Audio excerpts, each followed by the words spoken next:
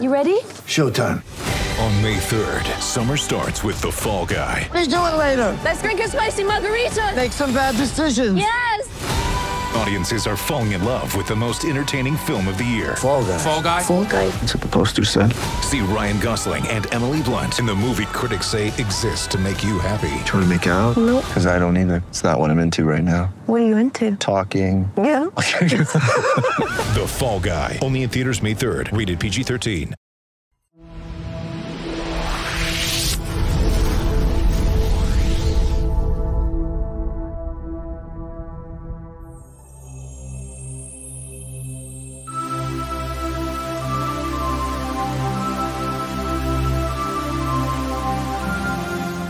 Hey everybody, and welcome into this week's edition of the Rocky Top Rewind. I'm Eric Kane, that is Brent Hubbs, and plenty to talk about regarding Tennessee football, Tennessee recruiting, the transfer portal, 2024 recruiting, Little 23, Polynesian Bowl with Nico Iamaleava, On-3 prospect rankings, Tennessee basketball, so much to get into, and we're going to discuss it all over the next 60 minutes right here on the Rocky Top Rewind. Appreciate you guys watching and subscribing to the VolQuest YouTube channel and always staying dialed into what's going on with Tennessee athletics over at VolQuest.com.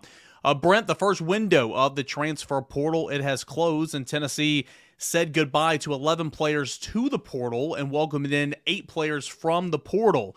This first window, kind of how would you assess how Tennessee did in improving its roster? Well, I mean, I think they filled some needs, and we'll see if they're done. I mean, they're done in terms of guys leaving, but you never know. They've got a few days here. Classes start tomorrow. You got the add drop deadline that's about a week out. So you could still get something done over the course of the next week if you wanted to. And it's pretty clear, I think, Tennessee would take the right corner if there was a corner available. And obviously – Davidson, and I'm not going to pronounce the last name because I don't get any last names right. The kid from Ole Miss from New Jersey that Tennessee had in as an official visitor coming out of high school, and he picked Ole Miss late.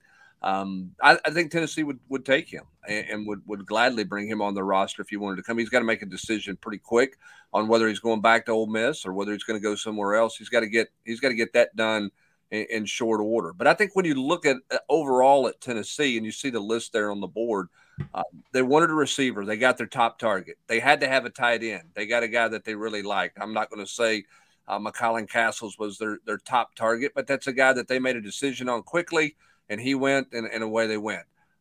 They wanted a defensive back. They got that in Judy. They might take a second. Offensive tackle, we talked about. John Campbell, they had to get. He was their priority. That's where they focused, and that's where they went and got him. Now, we'll see how that turns out. They put a lot of eggs in that basket. Carrick, I think, is going to be a guard when it's all said and done. I don't think he's going to end up playing tackle. He may get a shot at right tackle, but it feels like and looks like a guard to me. With the departure of Juju Mitchell, you had to have a linebacker, and they got the linebacker before Juju Mitchell left. So that's a 1-for-1 there, right? Norman Lott's a guy that they knew about, and then you bring in Charles Campbell to compete. I think you filled your needs, and I think that's what everybody needs to understand. That's the point of the portal, right?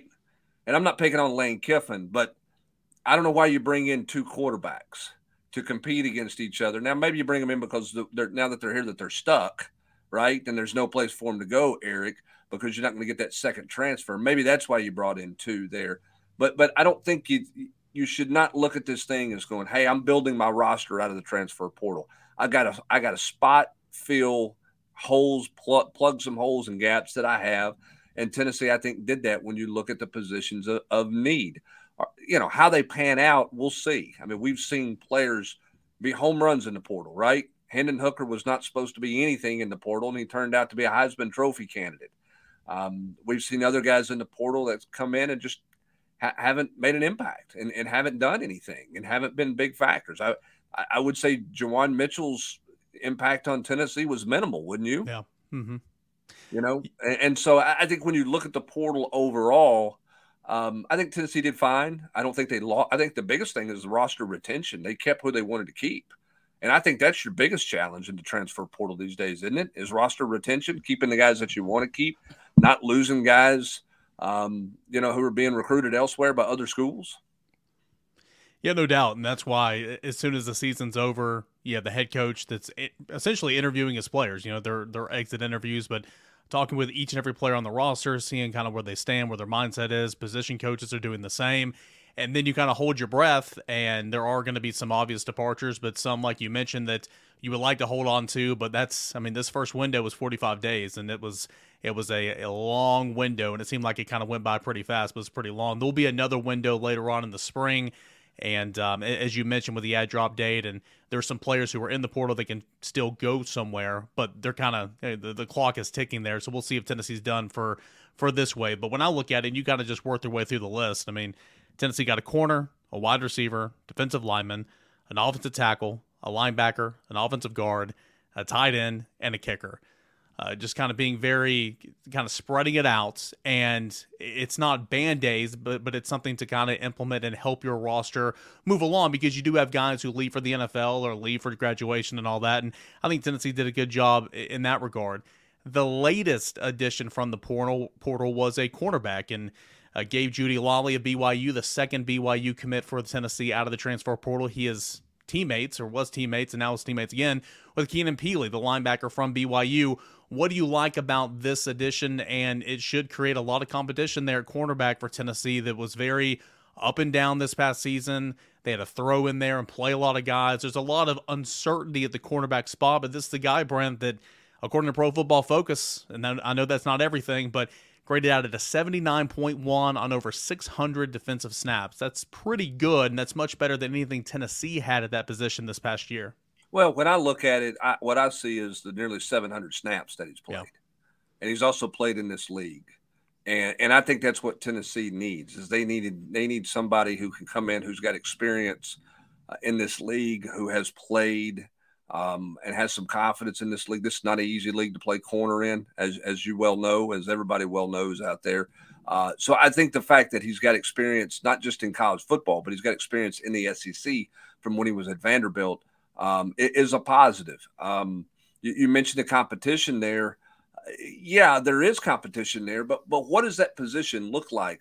Look, we know the freshmen, okay, and everybody's excited about the freshmen, but we've not seen, Jordan Matthews and Christian Conyer at this level and all those things. I mean, I have no reason to believe that they're not going to be good players. Are they guys that, you're going to hand them the starting position out of the gate like you did with Bryce Thompson and Alontae Taylor? Is that what you want to do? Probably not. You want to play them, and they should play them. And Austin's talked about this. You've talked about this. They have to get more athletic back there. But Christian Charles is not a corner. That's not home for him. No. Christian Harrison, I don't think, is a corner. I think Christian Harrison is a safety, maybe a nickel guy, but probably more of a safety type deal. So when you look at it, where's their depth at corner, aside from the freshmen, right? You got Danico Slaughter. Warren Burrell's going to be back, we assume. It appears at this point. He's got to be more effective, if he's going to be your corner. Brandon Turnage, I think, has got talent, but he's never been able to stay healthy. And where does Kamal Hadden fit in, right? I mean, that's a guy oozing with talent, but also oozing with, potential problems on the field, personal fouls, jawing and doing some things, not focused the way that you need him focused in some regard. So, I think that's why you see them. I think that's why it was important to get this corner, and I think that's why you're seeing them with Igminosa trying to recruit a second corner. I got his name sort of right. Hey, better you than me. I wasn't going to try to say his name, even though, as you already pointed out, I remember Tennessee recruited him hard out of high school. He came in on an official visit. I remember talking with him, but was not going to try that name. We'll see exactly where he chooses. But again, the clock is ticking for him. Ole Miss went out and got a transfer cornerback from Georgia Tech earlier today, just in case he does leave. So Tennessee is on that short list of would-be suitors there. There's some questions coming in. Of course, we'll take all your guys' questions throughout the next 60 minutes. We're on here for the Rocky Top Rewind until 9 o'clock Eastern Time. And Super Chats will get bumped to the front of the line, of course, and we always do appreciate those. Brad wants to know about a prospect in Deuce Robinson. Tennessee's not really been in on him, but he's a tight end that Nico was hard after this week at the Polynesian Bowl. Brent, do you see Tennessee ever becoming a factor there? Ethan Davis is already in this class. He's signed. He's a tight end here. But could the balls be in there for some reason for Deuce Robinson? if it is, that's straightly Nico's doing. I mean, Tennessee's just not been a factor there. Most people think that Southern Cal or Georgia ultimately for him. So we'll see what happens. But it feels like I think a long shot at best to actually get him here. So we'll see. I mean, I guess you never say never at this point. We know Nico's working that one hard, but Tennessee trying to say they're playing catch-up would be the understatement of all understatements to say they're playing catch-up there. Moggles want to know about Andre Turrentine. And when we discuss the secondary, Andre Turrentine was one of the guys in the transfer portal last year. A Tennessee native, went to Ohio State as a true freshman. Was kind of buried in that depth chart, came over to Tennessee, played special teams, but still really young. It didn't see the field and was not a factor in there at safety whenever Jalen McCullough missed out. Of course, you saw Slaughter play safety, and then, of course, those two veteran safeties, Flowers and McCullough, never came off the field when they were there, aside from maybe Wesley Walker. Andre Turrentine, yes, he is still on the roster. Kind of where do you see his makeup and kind of his progression now as he enters year number 2 on the roster for Tennessee? I feel like this is a big-time spring for him. Well, there's no question. And again, how open is that competition? Yeah. Right? I mean, is that Wesley Walker, you're one safety, and Jalen McCullough, you're the other safety? Or are you truly going to open that thing up and see what opportunities present itself out there? I think Andre Turrentine's got some talent, got some skill. He is young. I think that this is a big opportunity, big spring for him to make some, try to make some plays and see where he shows up at and how he goes. And the thing is, they've got parts to work with right back there, right? They've got some. They can have better competition at safety than at corner in a lot of ways. When you look at that, at just the bodies that are there, how open is that competition going to ultimately end up being, right? And how many pieces to the puzzle do they feel like they already have plugged into place, or are they still working that puzzle? The difference now for this spring compared to last spring is Willie Martinez is going to have competition on the field this spring that he didn't have a spring ago, because so many of those guys missed spring. That's why Christian Charles was at corner. He went from safety to corner. This is going to be different, and why you wonder exactly what that room's going to look like post-spring. Where's everybody at? There's a second portal window. Does anybody leave? Where do they feel like they are? Because Willie Martinez has got more competition in the secondary, I think, this spring than he's had since he's been at Tennessee. How does that shake out? Turrentine is one of those in there. Wesley Walker, Jordan Thomas. There's lots of bodies there. Christian Charles was a good-looking safety prospect, right, before he got moved to corner. So where does he factor in? Nico Slaughter, we know he doesn't really want to play corner. Do they work him at safety, right? Do they work him at nickel, or is he going to go, hey, you know what? I got a chance to be successful at corner. I'm going to embrace being a corner. All those things will come into play in late March when Tennessee goes to the practice field for spring ball. We're going to have Grant Ramey joining us here in just a couple of minutes to talk about Tennessee basketball. The Knights bounce back week, 2 wins on the road after falling to Kentucky last weekend. But, Brent, I do want to ask you this. This is right before I left town. Taven Jackson entered the transfer portal. Tennessee will have 2 scholarship quarterbacks as of now on the roster. We've said time in and time out that the transfer portal destination in terms of quarterback for Tennessee it'd be a tough sell. Kind of what do you make of that quarterback room and the potential of a third quarterback when it's all said and done, knowing that Tennessee does have Gaston Moore, who's been with Josh Heupel for 3 seasons now? Yeah, and I think it's going to be Gaston Moore. I mean, I'm not saying they won't take a quarterback, but somebody's going to have to pop into the portal at the end of spring. I just think it's hard to get somebody to come here. I mean, look, your quote future at the position just won of MVP honors at an All-American Bowl. He just ascended to the overall number 1 all position rankings at On3. Not a lot of guys, I don't think, are going to look at that and go, man, I got a great shot to come in there and win that job and be the guy. And I think when you look at quarterbacks who go into the portal, with the rare exceptions, most of those guys are looking to play. There's a couple of them that are looking to be a coach, and want to start there. Does one of those guys fall Tennessee's way at the end of spring? Maybe, perhaps. I just don't know that. Is Tennessee going to look at one of those guys and say that's better than what Gaston Moore can give us in this offense? I don't know the answer to that. I think what makes it now more imperative, Eric, is, and I think it was going to be this way anyway, they have to find something in the 24 class. Yeah. Now, they're not going to get an elite guy, are they, in the 24 class? I think it's going to be hard, but they've got to go evaluate someone, find somebody this spring that they can get in this 24 class, you know, to go with Nico once Joe leaves, because that's going to be the challenge. You can't play with one scholarship quarterback. You got to have a second. You need to go find a high school kid somewhere. And so that evaluation by Joey Halsley and by Josh Heupel this spring, I think it's going to be really intriguing to watch. We will continue answering your football questions, talking about Tennessee and the transfer portal, what has happened, what could happen, roster management, On3 rankings coming up later in the show with Matt Ray. He'll join us at about 8:40. But coming up next, after a 60-second breather, we're going to welcome on Grant Ramey to talk about Tennessee's 2 wins this past week, one at Mississippi State and the other at LSU. Hoops Talk coming up next right here on the Rocky Top Rewind. Get ready for the greatest roast of all time, the Roast of Tom Brady, a Netflix live event happening May 5th. Hosted by Kevin Hart, the 7-time world champion gets his cleats held to the fire by famous friends and frenemies on an unforgettable night where everything is fair game. Tune in on May 5th at 5 p.m. Pacific time for the Roast of Tom Brady, live only on Netflix.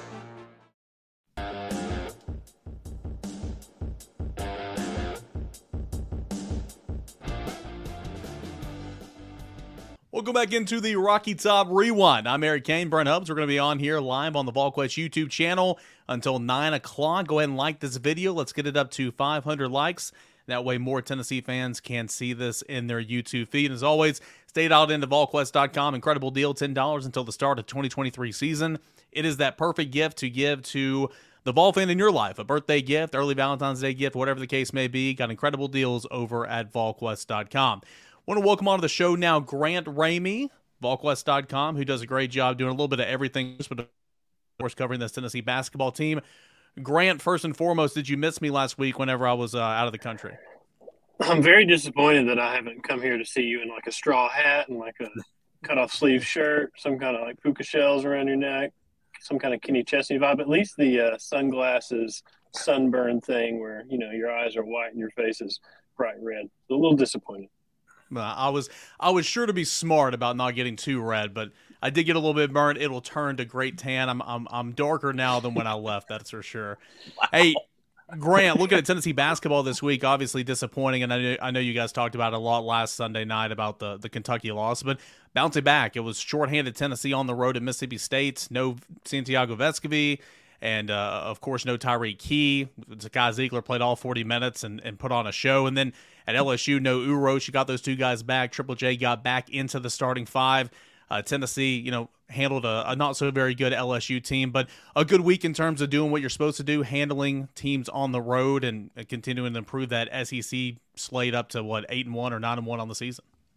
Yeah, for sure a good week. And you said it, doing what you're supposed to do. And they didn't have Santi and they didn't have Tyreek, and they looked pretty bad for 10 minutes at Mississippi State, and then they looked really good for 25 minutes or so. And then you basically really don't have Santi at LSU. I think he scored 6 points. I think he might have played 30 minutes, but he's been sick too. There's basically an illness just running through this roster. Urosh didn't play because he got sick Friday. Rick has said in the last week there have been a couple coaches that haven't felt well. So clearly this thing is just moving through the roster over this past week. So for them to, and LSU and Mississippi State, not very good basketball teams. I think 2 SEC wins between them. Mississippi State started 11-0. LSU had another good record too to start with, and they've kind of fallen off a bit. But for Tennessee to go on the road after the way they looked against Kentucky and kind of got humiliated there on that big stage on their home floor, to go to Mississippi State and recover the way they did, and then to go to LSU and play some of their best basketball we've seen all season. I mean, in terms of just start to finish, guys hitting shots, playing defense, forcing turnovers. Josiah scoring 22 his season high, the best we've seen him. Quietly, he had 34 minutes at Mississippi State and 31 minutes, I believe, at LSU. So for him to up his minutes that much, that's a pretty big development based on, where we were 2-3 weeks ago, wondering if he's going to be back on the floor. So pretty big week for this team, given everything that's going on. Grant, when you look at Josiah's minutes, I mean, how does that change this team? Because Rick went with lineup number 9 on the year to start the game yesterday. And I think you mentioned this, Rob mentioned this. It was trending this way, even if Uros had not gotten sick. The illness to Uros might have forced it. Josiah at the 4. Is that where the mainstay of this team is if he stays healthy? Is that what Rick wants to do? I think it's got to be. I think that's your best lineup. I think it's Zakai, it's Santi, it's Julian, it's Josiah at the 4, it's Olivier at the 5, or whoever's playing best, your best big man there at the 5. I think that gives them the ability to space the floor more. It gives them shot makers, more guys that can just go get buckets when they need to, and that's a guy that they need to develop, or a system they need to develop more as the season goes on and we get closer to March. Yeah, Rick did say Uros getting sick did kind of force it because he didn't dress. He wasn't he wasn't on the bench or whatever. I don't know if he went to the arena.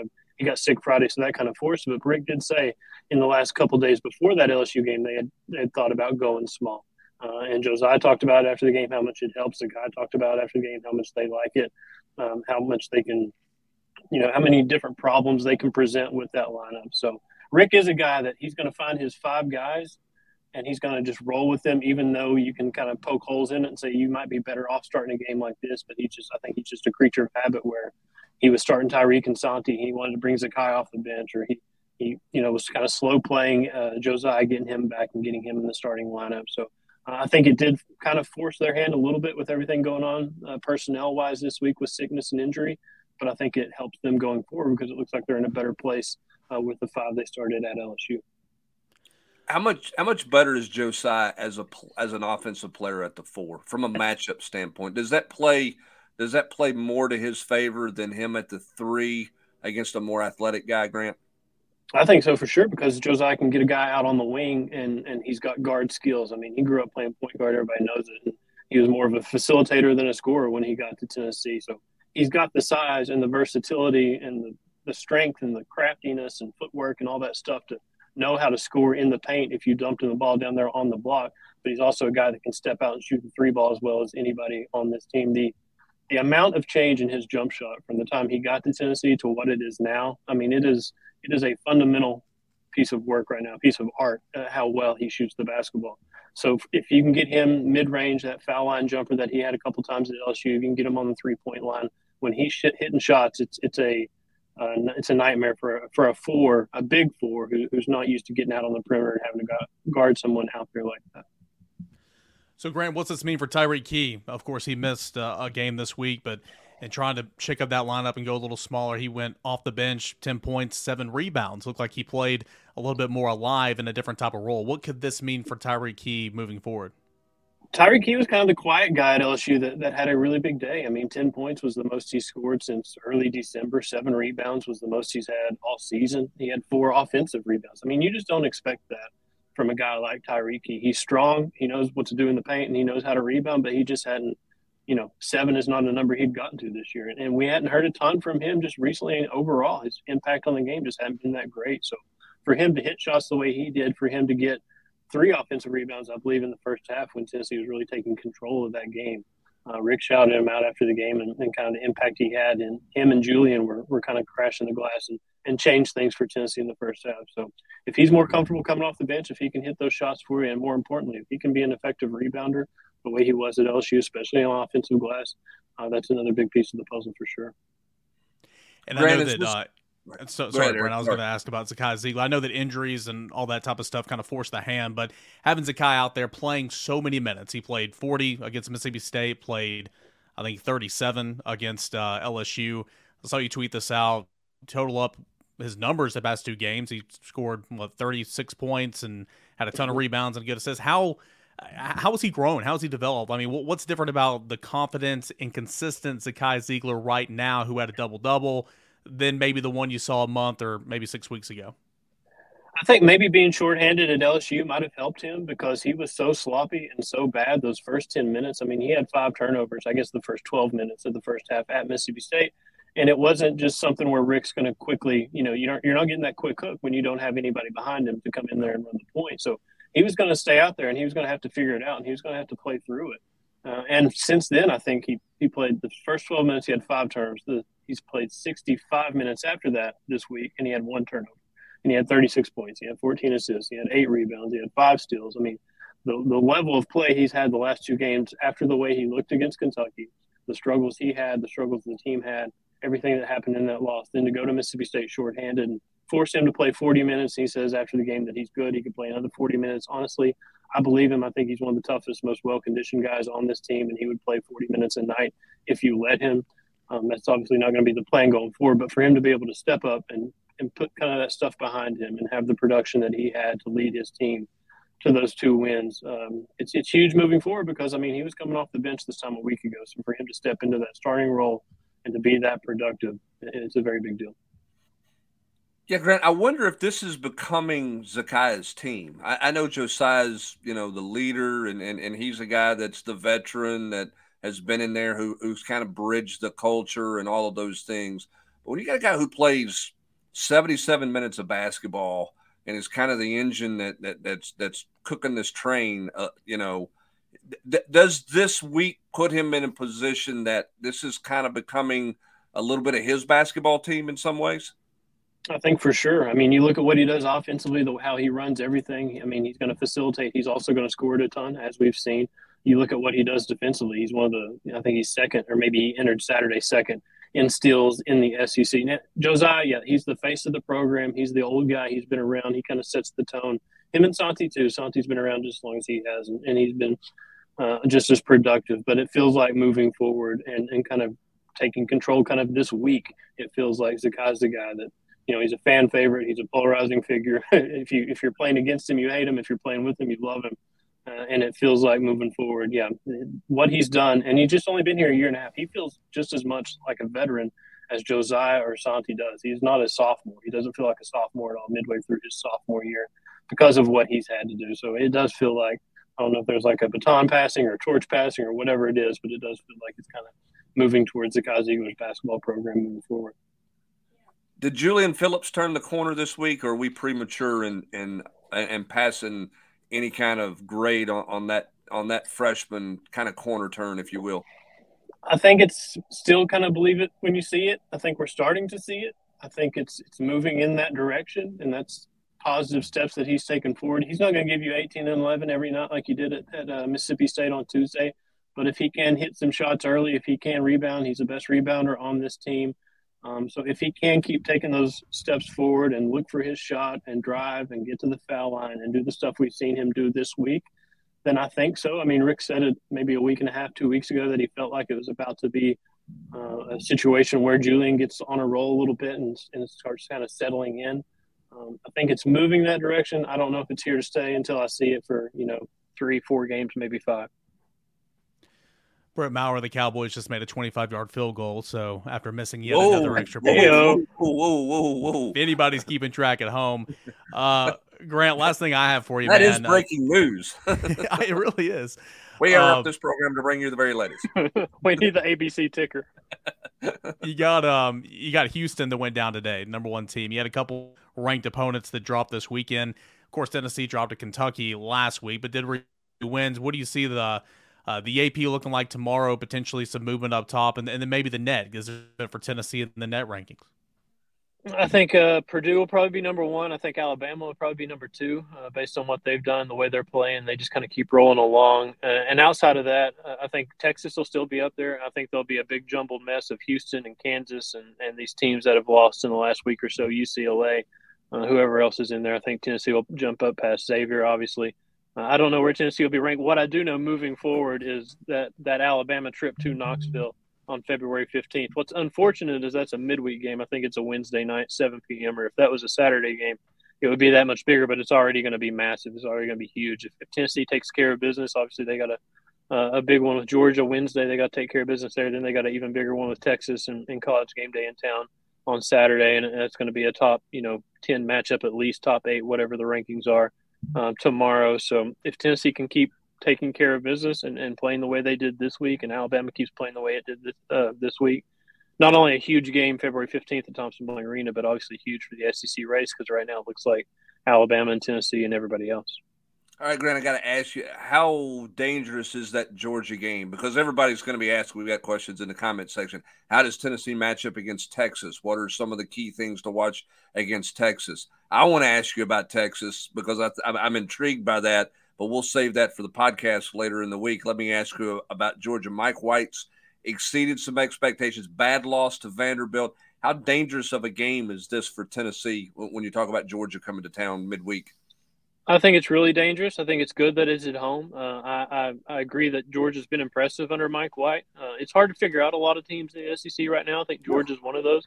They're tougher than I expected, honestly, based on what we've seen not only from Georgia in the past, but from Mike White at Florida. So whatever the change of scenery for both sides there, it seems like it's been working so far. But, yeah, it's really dangerous. I mean, I was writing Saturday night about, what's coming next, and I wrote down Texas instead of writing down Georgia. I mean, if I'm looking past it, I'm sure I'm not the only one that's guilty of that. And you just kind of, with College Game Day, the announcement that they're going to be here, obviously that makes you kind of look forward to Saturday a little bit more. But no, you can't get caught sleeping against Georgia because, I mean, we've seen it Kentucky on Saturday a week ago. They're not a very good basketball team. They got a lot of talented pieces, but they came in here and beat up Tennessee pretty good, handled them on the glass, and kind of pushed them around. So you better not just show up and expect to win, because I thought that's what it looked like a little bit against Kentucky. Maybe we'll see Wednesday night if they learn their lesson there. All right, we're going to make Grant work overtime here. You guys put out answering 5 questions. This is the last thing I have, by the way. I know I said that before, but you and Rob answered 5 questions. I was up on the side a couple of days ago, about a third and a couple games into the SEC schedule. Big takeaways for Tennessee. Who is this Tennessee basketball team? I think we can all agree it's a good basketball team, one of the best in the country when playing well, especially defensively when shots are falling. But what are your big takeaways so far for the Tennessee basketball team, and what do they possess as a strength moving forward throughout the rest of the way? They have more depth than probably I expected, more balanced scoring than I probably expected. I like their post pieces a lot more at this point than I thought maybe going into the season. I kind of like the way Urosh and Olivier and Tobe Awaka, the emergence that he's had, and Jonas Adu, the progress that he's made year over year from his freshman to sophomore year. I like those pieces, and I like the way they fit together. Defensively, they're elite. You always are going to expect a Rick Barnes team to be good defensively, but for them to be this good has surprised me. I think the defense is going to be there night in and night out. It's going to be a matter of what is this offense and how often are they kind of hitting the ceiling of what this offense can be versus are they just hoping to score 50 points and hold the other team to under 50 points and try to win a basketball game. When this offense is clicking and when guys are hitting shots, I mean, I think they started 12 for 24 at the three-point line against LSU. That's a huge thing. That's a big deal. If this offense can do that, they can do it consistently. There's a really, really high ceiling on this basketball team. They haven't had a heavy, obviously, schedule SEC-wise. I don't think they've played an SEC team with a winning record to this point in league play. And that conference schedule is very backloaded on the back half. So you're going to know what this team is going into March. And I think when we get there, it's going to be the biggest question to answer is what does this offense look like and how consistently can it perform? Continue to lie to you, man. We got one more, and it's a super chat courtesy of Dustin. Dustin, we appreciate what you did here for VolQuest.com. His question for Grant: after this last game against LSU, do you see the same starting 5 again, or do you see a continuous rotation based on the matchup? Good question, because it's been a little all over the place the last couple of games. Stick with the same starting lineup. Don't even think about changing it. Rick said Saturday night postgame, he said they had to change the way they practiced the last couple of days because of sickness and injury and the stuff they're doing. Well, stick with that practice plan. Whatever you did this week and that starting lineup and the rotation, stick with it until it doesn't work. I mean, that 40 minutes at LSU was some of the best wire-to-wire, start-to-finish basketball we've seen from this team. So I would stick with that until it's, if it's not broke, don't fix it. I don't think you need to try to fix it right now. Stick with what worked for you in Baton Rouge, where you hadn't won in a while and where you played so well, and just keep rolling with it, man. Yeah, don't fire anybody mid-game for the next 2 or 3 games. There's no point in that at this point in the season. Nobody should get fired for playing poorly. We don't see them in the lineup for a while. Eric should get fired for coming back to 39 degrees and rain. That's what he should get fired for. Yeah, no doubt. I couldn't afford to stay out there anymore, though. Trust me. Grant, appreciate it, man, and we'll catch up with you on the VolQuest podcast on Tuesday. More with Tennessee breaking down the games ahead. All right, boys. See you. Thanks, Grant. Appreciate it, man. Grant Ramey, VolQuest.com. He and Rob do an awesome job covering this Tennessee basketball team. And, of course, you can always find coverage with the basketball 3-2-1 tomorrow morning over at VolQuest.com. We're going to answer more of your questions. If you have a super chat, we'll bump you to the front of the line. Dustin appreciated that again. But what about the latest in the tight end hire? Some more on Tennessee football. We'll have Matt Ray coming up in about 7 or 8 minutes. That's what you have to look forward to as we continue on right here on the Rocky Top Rewind. When you need mealtime inspiration, it's worth shopping Kroger, where you'll find over 30,000 mouth-watering choices that excite your inner foodie. And no matter what tasty choice you make, you'll enjoy our everyday low prices, plus extra ways to save, like digital coupons worth over $600 each week. You can also save up to $1 off per gallon at the pump with fuel points. More savings and more inspiring flavors make shopping Kroger worth it every time. Kroger, fresh for everyone. Fuel restrictions apply.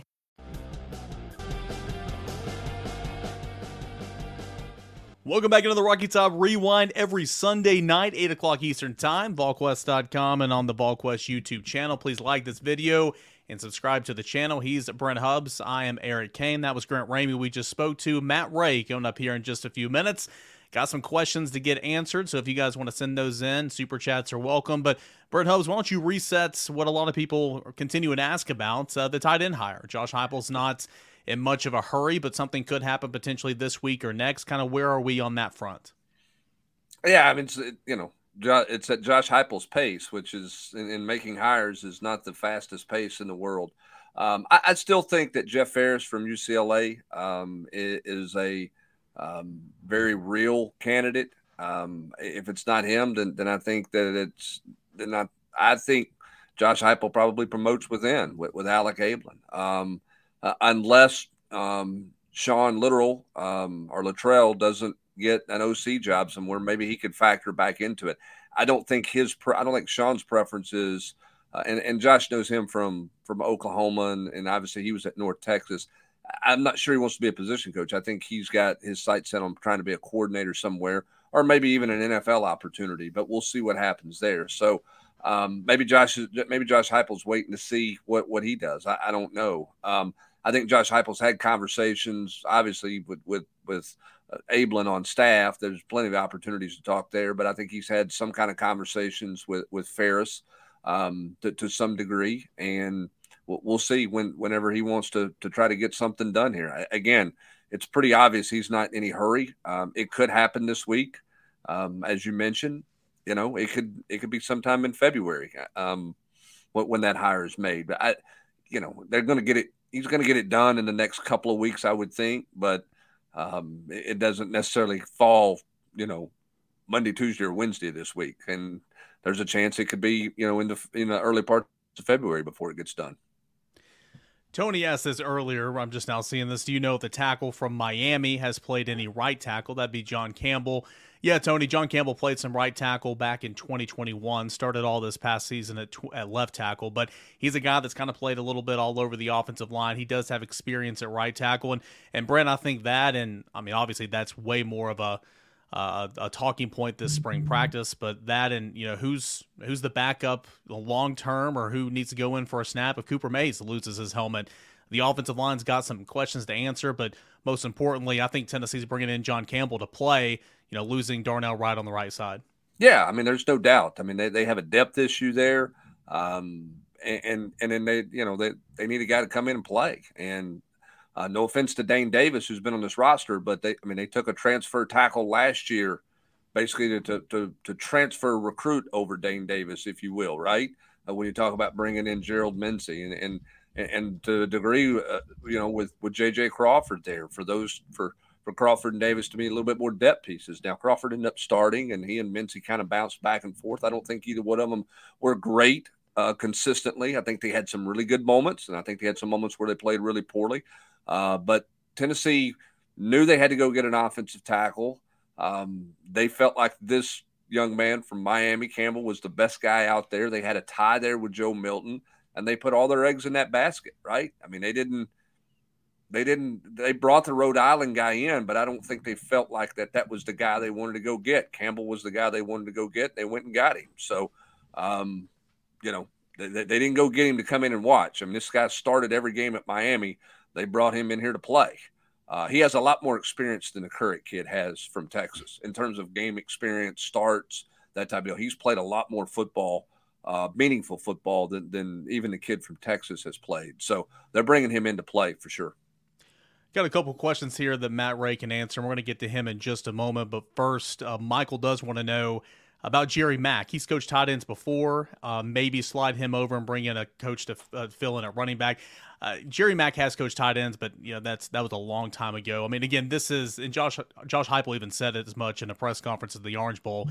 He's going to hire a tight ends coach, so I wouldn't imagine bringing in a coach and moving it around on the offensive end, even though Jerry Mack has coached tight ends in his past. Yeah, I mean, look, I think you're getting your culture the way you want it in your running backs room. So why take that culture, upset it, bring Jerry Mack into a tight ends room to try to bring his culture into the tight ends room, and then bring in a running backs coach to restart with the running backs? So keep him where he's at, plug and play with a tight ends coach would make more sense to me than sliding Jerry Mack in, who's got more experience coaching running backs than tight end. I don't think it's advantageous to slide him and disrupt two positions as opposed to just plug. I mean, you look at Jerry Mack's group. I mean, Jalen Wright was a better football player this year than he was in his first year. Now, part of that's because he's maturing and he's aging, and some of that's natural, but some of that's development from Jerry Mack as well. I mean, we saw Dylan Sampson get better, right? Look at his pass protection. He had a huge blown assignment against LSU that everybody's going to remember, but look how he protected down the stretch when they asked him to play. So I don't think you move Jerry Mack. I think you go hire a tight ends coach, and I think that's what Josh Heupel's planning on doing. Matt Ray, newest member here at VolQuest.com, has come on and hit the ground running with the newcomer profiles and helping out with the Junior Day last week. Another Junior Day is coming up this Saturday. Looking forward to working that with you. Let's start you off here with a question, Matt. Tony wants to know, with Cam Pringle committing to South Carolina, who else are the Vols after on the offensive line for the class of 2024? Well, to start off, obviously Tennessee's going to continue to recruit Cam Pringle at that position. I mean, Glenn Ellerby was by the school there on Friday ahead of the announcement for Cam Pringle, and it felt like all along that Tennessee wasn't going to land him heading into that. But, you got Daniel Calhoun still on the board. Tennessee's built a good rapport there. Massive offensive tackle from the state of Georgia. But, again, it's a big-time battle. He likes Alabama. He likes Georgia. He likes Ohio State. So Tennessee got him up a couple of times last fall, and they'll, likely get him back at some point in the spring. I talked about him last Rocky Top Rewind. He hasn't really took any visits far off this January because of his basketball schedule. And then you've got Josiah Thompson, the another big, long offensive tackle, athletic guy from South Carolina that Tennessee had hoped to have down for the last Junior Day, but he didn't make it in. Ended up going to the national championship parade at Georgia. We've got Ronan O'Connell in-state that will be in at some point this spring. Hopes to be. Kyle Altuner from Maryland slid in last weekend. Kyson Shepard from in-state slid in last weekend. So Tennessee's got a lot of tackle bodies and a lot of ways that they can go as they continue to evaluate that position moving forward. Well, looking ahead to this Saturday, one of two Junior Days in the month of January has come and gone. Who are some of those big-time prospects that Tennessee is expecting to have in on Saturday and would like to make a big push for? Yeah, Saturday, I think it starts with Jordan Marshall. It's going to be the first big running back, to get on campus, a guy that, Tennessee's recruited hard here for the past few months, and they continue to try to hit that elite back. It seems like they've made some really good evals at that position. And Dylan Sampson, as you touched on, had a good freshman season, but a guy at the time who wasn't rated that highly that a couple of schools tried to get involved with late. But, Jordan will be in this weekend. He's a guy that I think gets a lot of attention. You'll see Perry Thompson in from Alabama, another coveted wide receiver. He's committed to the Crimson Tide, but he's planning to be here. So it's already shaping up to be a good list. But for me, the headliner is Camarion Franklin, and I think that's the guy that's probably going to garner the most attention this weekend. Highly rated recruit. Already looks the part of a college-ready defensive lineman. Tennessee had him at camp over the summer. Continue to have good dialogue with him. It really seems right now to me like the Vols are in a good spot in that battle.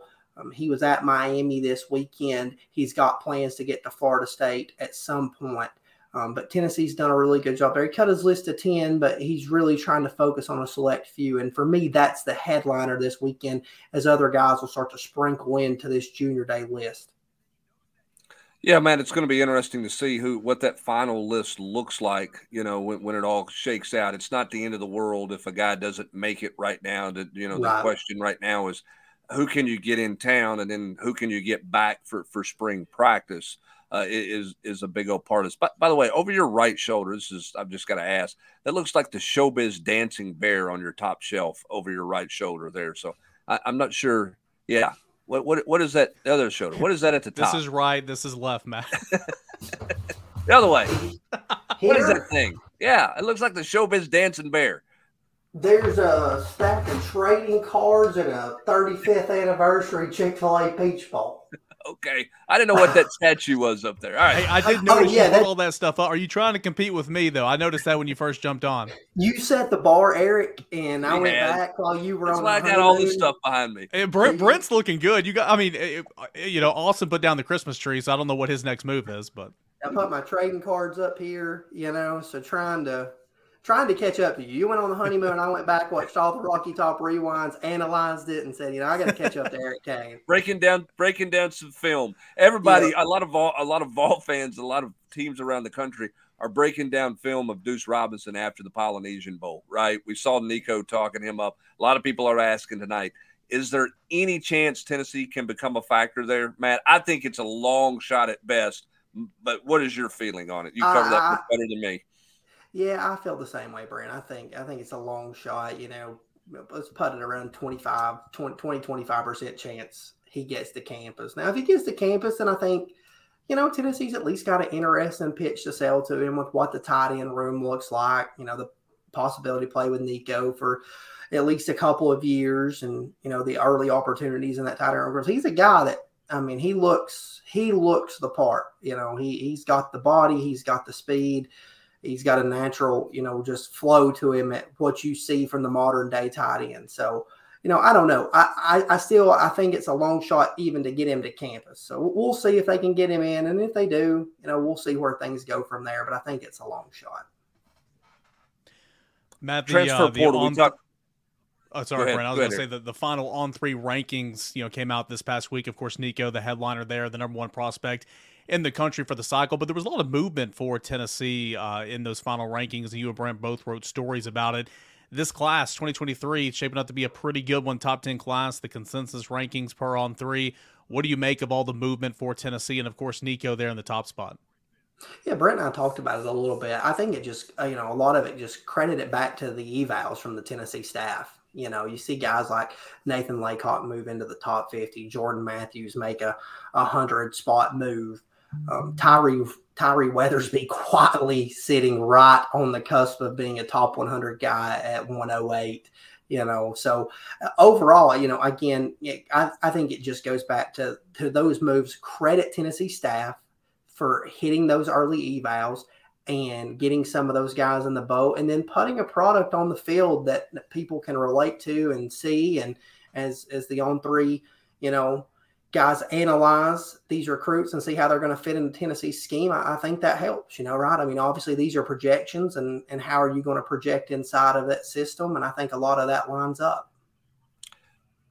Yeah, I think it's going to be interesting too, Matt, moving forward. Tennessee has been really good in the evals, right? Squirrel White for a year ago, and Laycock. Obviously both those are at the receiver position. Nathan Robinson's a guy they evaluated before everybody else, and went after him. Now that they have won 11 games, and their name is going to pop up on so many more guys' radars that are on list, right? That are already on recruiting list. It's going to be interesting to see if they kind of default to that deal, or if they stay in the world of our eyeballs, and we're going to go after these guys and stay true to kind of the evals that we have gone through the process with. I think that's the way they'll go. But you well know this. It can easily get caught up in, this 4-star running back, this 5-star corner, or this guy here, says he wants to come in and that type of deal. So I think that's going to be interesting to watch. Yeah, I agree with you. I think one thing, working for Tennessee right now is, they've been able to get a lot of these guys that are 4 and 5 stars currently in this Class 2 campus for camps, for in-person evals. And, they've laid their footprint in a lot of good ways and got guys up and been able to evaluate them in a lot of different ways. So, luckily right now, I don't think it's that far off. But, at the end of the day, I'm like you, Brent. That's always interesting to see. You get caught up in, having to chase a guy because he's an in-state 4-star and a rival program is going to get him, even if you feel like the eval's not there. I don't think that ends up happening for this staff. It sure doesn't feel like it.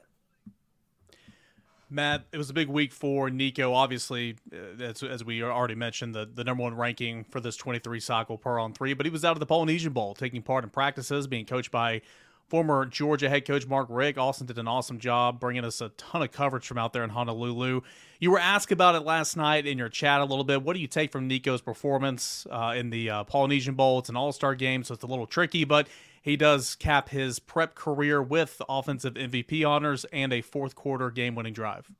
Yeah, great inning for Nico to start. Like Austin mentioned, he had opportunities to play in all of the bowl games, the Army game, the Under Armour game. He chose that one because it meant, more to him. So to go out there and to do that and to cap his career in that way, I thought that was, great for him. And I touched on it a little bit last night. I felt like, earlier in my career of doing this, I would hang the moon on somebody, from an all-star performance, because it felt like, you were seeing them against other truly elite competition. But when you study that week and what goes into it a little bit more, and it's not the end all be all, but it's, for Nico, he got to throw to some guys like Zachariah Branch, Deuce Robinson, guys that are going to be, that are already playing at a high level and at a college speed.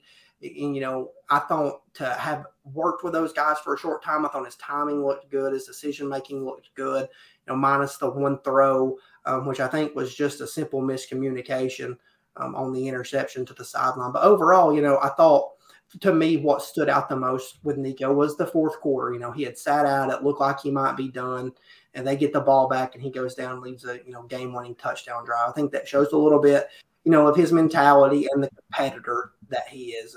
And he did compete during that game. There was no shying away. He had a couple of good long runs and hung in the pocket and made some throws. So overall, I thought, a solid performance for Nico for sure, and very deserving of the offensive MVP honor. What's that maturation process for Nico? Obviously, there's going to be a learning curve there. Normally no freshman walks in and just, is great day one, but he's already been here for 2 weeks. He ran the scout team, getting Tennessee's defense ready for the Orange Bowl. But he's so polished. He has such high upside. This spring, kind of in your estimation, kind of what does he need to do when he comes in and truly begins his college experience here on Rocky Top, and just tries to learn as much from Joe and tries to get adapted to the college game, because he's got all the tools, but it might not just flip like that for some people. Yeah, I think as a freshman, the best thing you can do is getting there and just be a film room junkie. Try to understand, have your clipboard with you at all times. If something doesn't seem right, make a note, ask why.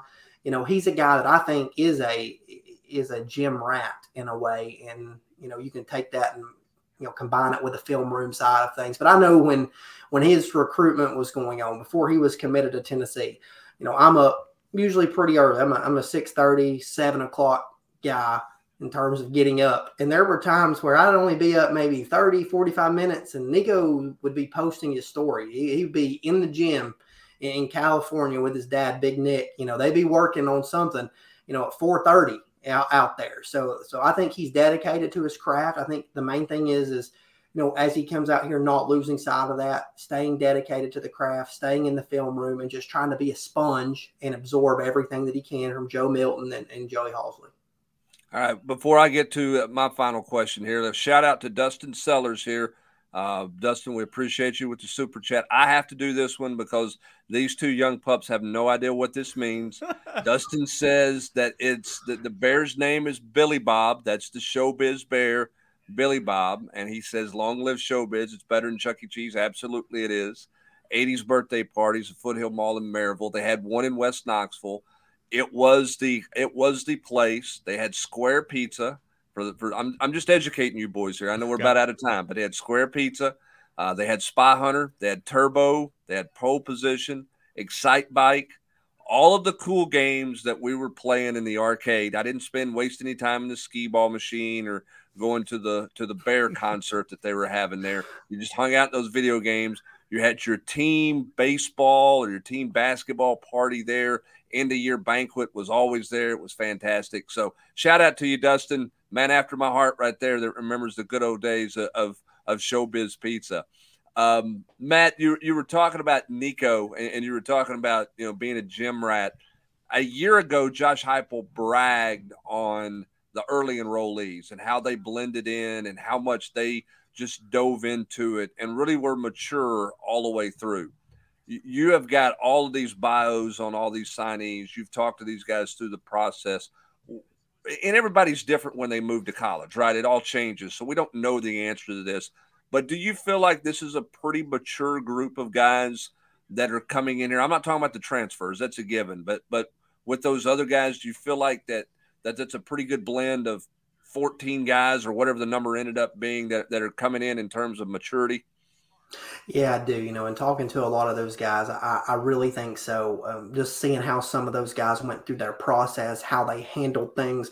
There wasn't a lot of, drama or theatrics with this class, so to speak. Guys that were pretty straightforward with you, from the jump. Guys that were honest about, what they wanted to do, how they were handling things. And then, I think they had already connected well. A lot of those guys had connected well as they started to trickle those commitments in. Dating back, we touch on this, and it felt like coming out of that weekend that Rocky Top Palooza was really a chance for Tennessee to build their class. And when you start looking at a lot of the guys that were there, man, that's really laid the groundwork for it. And those guys had a great weekend and connected. And I think overall this is a group that's coming in. They're excited. They bought into Tennessee relatively early, not a ton of late commitments from the group of guys that are going to be here. Most of those guys got in the class early before that 11-win season. So they bought into the vision. Then they saw the product. So I think that excites them even more. And I think they're going to come in here hungry and ready to work, just based on the conversations, that I've had with those guys. And I think from what we saw in, just a brief viewing period in Miami, they seem to, already try to be soaking things up. It does say something when a guy like Jeremiah Thielander visits 5 times, right? I mean, there shouldn't be a whole lot of adjustment. I mean, Nico was here 3 times. And again, all those guys have been here for 2 weeks, to know what to do. So that is the benefit, I think, Eric. It's not about what you learn in terms of X's and O's. It's the understanding of the expectations that you learn in the 2 weeks that you were involved, whether it was in Knoxville or at the bowl site. So it would be disappointing if this group was a slow starting group when they come in, I guess. Well, and I think, sorry, Eric, I think Arion Carter is a perfect guy to point to. Blew up late in his recruitment, handled things, pretty nicely, up till the end. Earned an All-American Bowl invite. I mean, it's something that he probably thought was far from gone. And, he said, no. He said, I've only got one chance to jumpstart my college career. I'm going to Knoxville. I'm going to early enroll. I'm going to get started in that. And I'm just going to, take the honor that I was, selected as an All-American. So for me, like, that's one that speaks volumes to what some of the guys in this class are capable of mentally. And you go back to August 15th, an All-American Bowl invitation seemed like just impossible for a guy like Arion Carter. And then he was going to Memphis as a running back. Yeah. Yep. Just wild. Hey, Matt, you still got a bunch of those player profiles coming out this week. What else you got on the recruiting front that we should look forward to at VolQuest.com? Yeah, so we'll catch up with some guys ahead of the junior day, see where they're at, coming in. Plan to have some stuff up on Camarion Franklin, later in the week. Again, I think that's the headliner. More player profiles, and then obviously we'll catch up with more guys throughout the week coming into that. And then you and I will have junior day coverage on Saturday. Looking forward and to we'll it, keep Matt. an eye Appreciate on, it as always, man. I say we'll also keep a track on our transfer possibility from Ole Miss, right? Who's paying everything really close to the vest as well. So we'll keep up with that. Sorry, interrupted Eric. I've stepped all over you tonight. I'm not ready I guess I wasn't prepared for Eric to return from parts unknown on the honeymoon. Matt, good to see you, bud. We'll talk to you on the podcast. Good to see you. Thank y'all. I'm coming in, banging on walls, breaking windows, stepping all over people as well. But no, hey, I think it's me. I don't think it's you, my friend. Well, it's been a blast as always. The Rocky Top Rewind every single Sunday nights here at 8 o'clock on the VolQuest YouTube channel. We look back the week that was, the Tennessee basketball team over the weekend, recruiting, a whole lot more. Brent, we've got tons of stuff coming up this week. The VolQuest podcast on Tuesday, mailbag on Thursday, Monday night chat coming up. There's always stuff to find at VolQuest.com, right?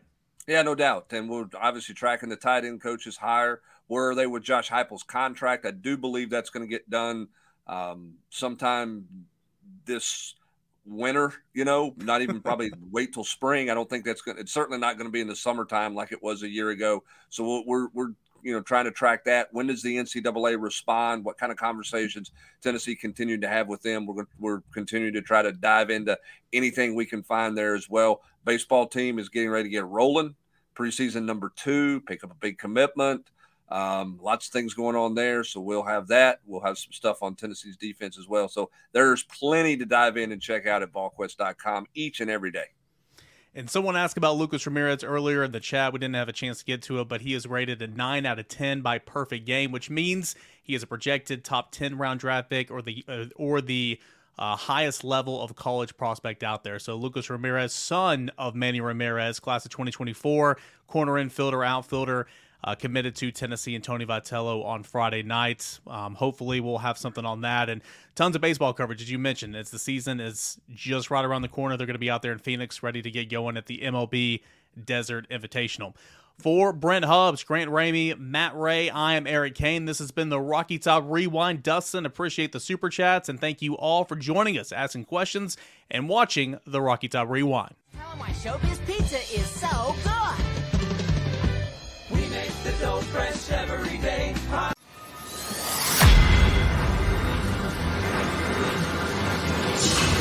Hello, it is Ryan, and we could all use an extra bright spot in our day, couldn't we? Just to make up for things like sitting in traffic, doing the dishes, counting your steps, all the mundane stuff. That is why I'm such a big fan of Chumba Casino. Chumba Casino has all your favorite social casino-style games that you can play for free anytime, anywhere with daily bonuses. That should brighten your day a little.